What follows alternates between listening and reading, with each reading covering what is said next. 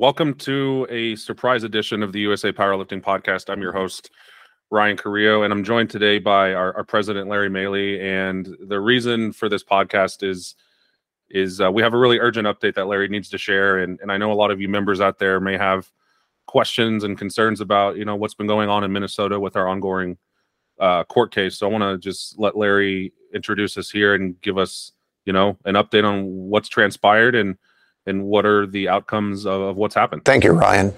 Obviously, the nature of this podcast is more emergent, and it has to do with the order of the judge this past week, which essentially is directed at putting us out of business in Minnesota. We are prohibited from selling new memberships in Minnesota, and we are also prohibited from running meets in Minnesota at this time. And there are a lot of difficulties with that, and I'll go into those some as we progress. But at this point, we are looking to move the Central and Midwest regionals, which were scheduled for St. Paul. The easiest answer for us, and we don't know if that's going to work yet, but the easiest answer is to move it to a surrounding state that's close in terms of a venue. We will be working on that and the meet directors as well this week. So that's the most immediate of the things. The impact of it is significant, I think. While we have a number of members already enrolled in Minnesota who are members of USA Powerlifting, those who want to join aren't able to at this time. And get into some of the difficulties that we see here. And to give you a little history, this is a case that's been going on now for 4 years, either in the Minnesota Human Rights Department or as filed as a freestanding legal issue in Ramsey County, Minnesota. In essence, we are accused of discriminating against the plaintiff in this case, J.C. Cooper, because of our policy that says that transgender women can't compete in the women's division. And so it's been a long, ongoing process and a difficult one. And I'll have a whole lot to say about that at some point as well. Some I can't. But in short, what we have found is a court that appears to have made up its mind with little input from us.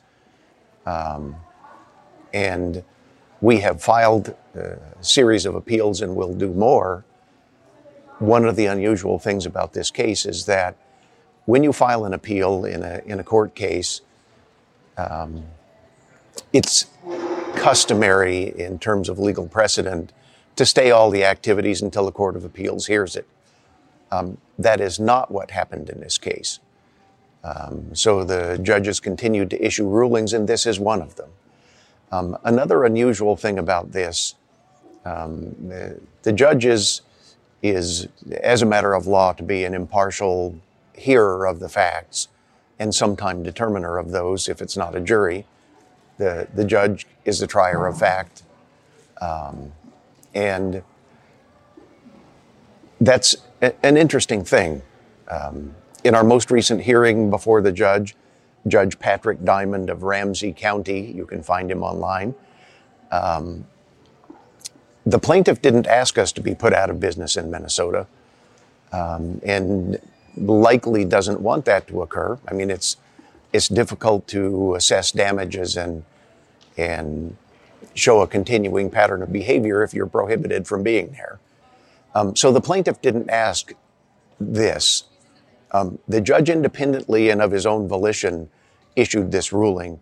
We didn't ask it. They didn't ask it, which makes you say, that's odd. And so we're concerned. We have respectfully disagreed with the judge repeatedly, had a little difficulty getting any traction with that, but we have disagreed with the judge in terms of what his interpretation of Minnesota law is. And the layperson's summary is this: you may not discriminate based on business or any other kinds of activities in Minnesota, with an exception for sports, if it affects the essential character of the sport. And so for our part, we have done a thoughtful analysis to better understand our sport and what the impact of including trans women in the women's division might be. And to review that for you briefly, we looked at 17,000 cases, lifter appearances basically, in world powerlifting, and we compared men and women, and we used various statistical techniques to remove outliers.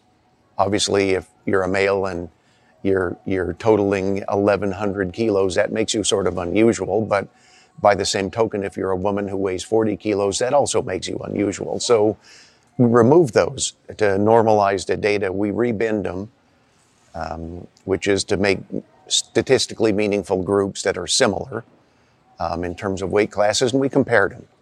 Here's what the comparison showed. Men are 43% stronger than women, full stop. There are exceptions, of course.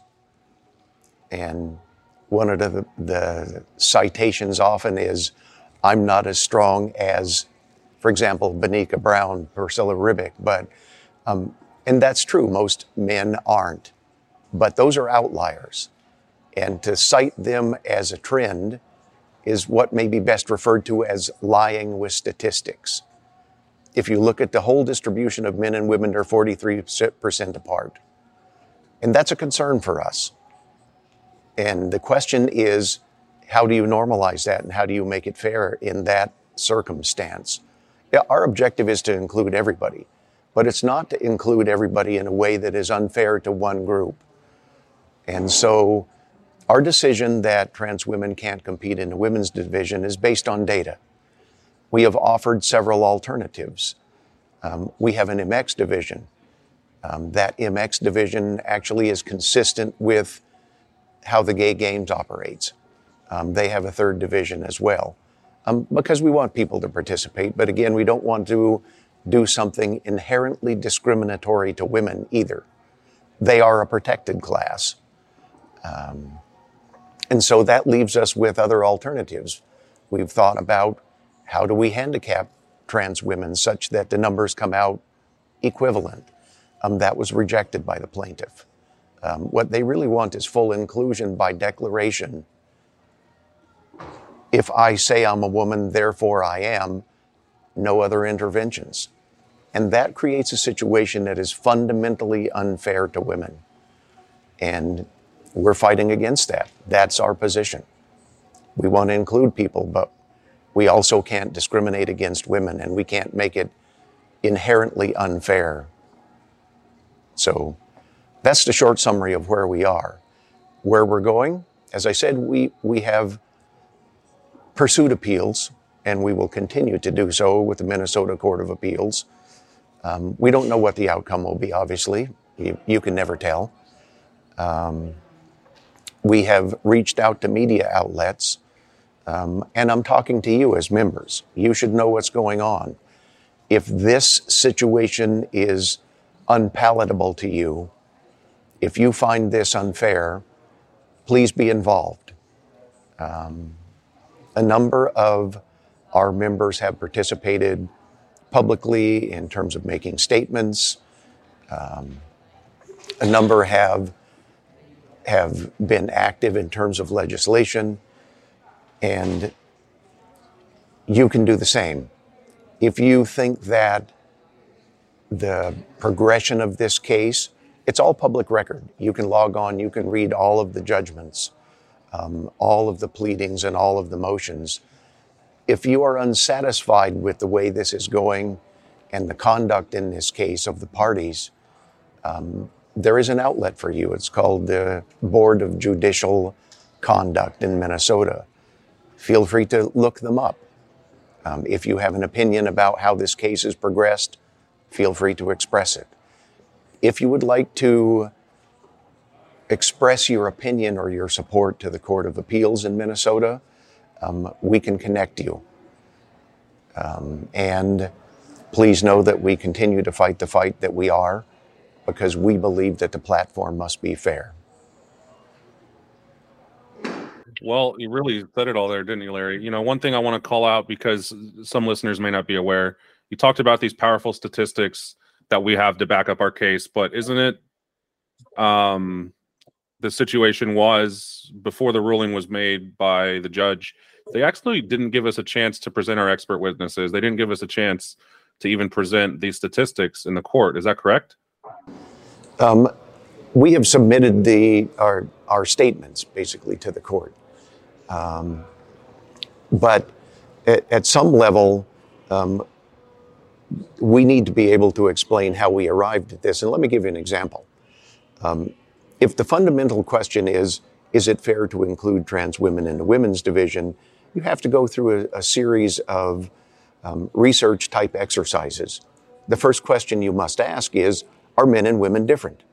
Because if they really aren't, if this is shooting or long distance ocean swimming or bowling or any of those kind of sports, the answer to that question is no, there really is no difference. So it makes no sense to exclude a particular group based on biological sex. But that's not the case here. So the answer to the first question was, yes, men and women are in fact different. And just to back up for a second, there are varying perspectives on how to achieve fairness and how to achieve inclusion.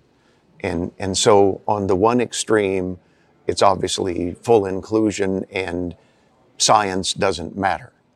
If you were to look out there, for example, at the website of the Canadian Centre for Ethics for Sport, they say an interesting thing. They say biology and testosterone don't matter. All that matters in terms of athletic performance is access to facilities, nutrition, and coaching. And that flies in the face of what we know about powerlifting. No matter how well a young lady eats, no matter how good her coaches are, no matter how good the gym is she trains in, she is not going to out squat Jesus Olivares. Not happening. Impossible. He squats 1,000, just so you know. So the other end of that argument is science really does matter. We need to take a meaningful look, a thoughtful look at the best data that's available and make a reasonable decision. That's how science is done. And then you continue to look and you continue to gather data. What we have not been able to do is explain our position in terms of how we arrived at the decisions, how we analyzed our data, who in fact did analyze that data, what their qualifications are, and the plaintiff has, and this is a matter of public record, objected to our experts. Therefore, we have no argument. How do we explain? Another thing they've done is object to my expertise. And if you read the judgment by Judge Diamond, the summary judgment, every story has a villain. In this one, it's me. But I will tell you that we submitted 30,000 pages of emails to the opposing counsel, and there's only one mentioned in there. It's the one that puts us in the worst possible light, obviously. So our expertise has been denied as well. What does that leave us? No chance to tell our story. And that's why I'm telling you our story today. We have been thoughtful. We have proceeded in a manner that is consistent with the prosecution of science. We have entertained all hypotheses. We have attempted to rule out basically other causes of variation between the performance of men and women. But at the end of the day, statistically, performance is just different for men and women, and it's significantly different. Can we make it less significant? If you transition, what does the best data say? It says you lose 10 to 12% of performance. That's a giant gulf when you consider that we started at 43. So we don't believe we can normalize performance that way. We have been refused the opportunity to handicap, adjust by 43% or 31% if you take that 12% off. Seems reasonable to us. We have been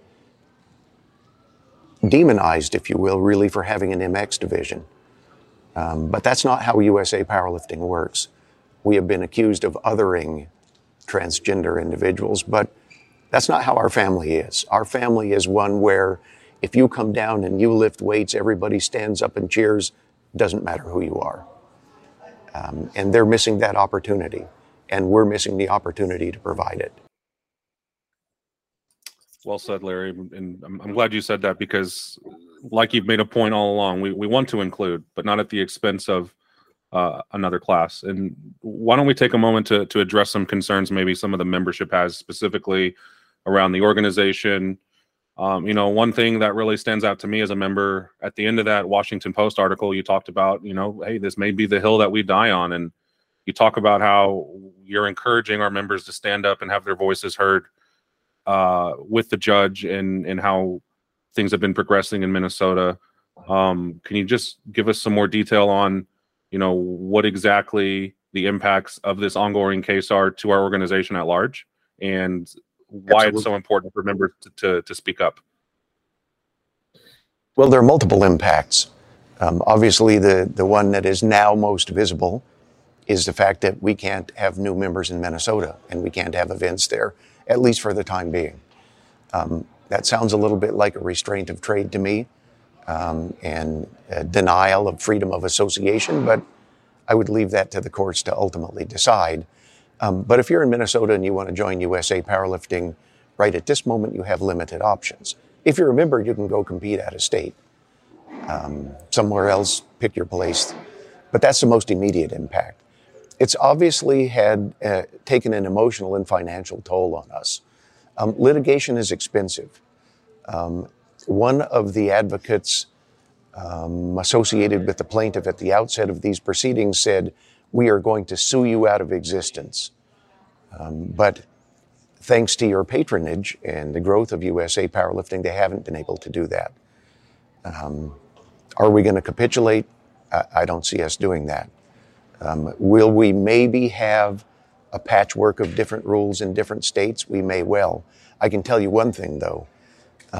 There will never be a national championship again in a state that doesn't see the world the way we do. So we have just limited the potentials for where we hold larger events. Our national policy is not changing.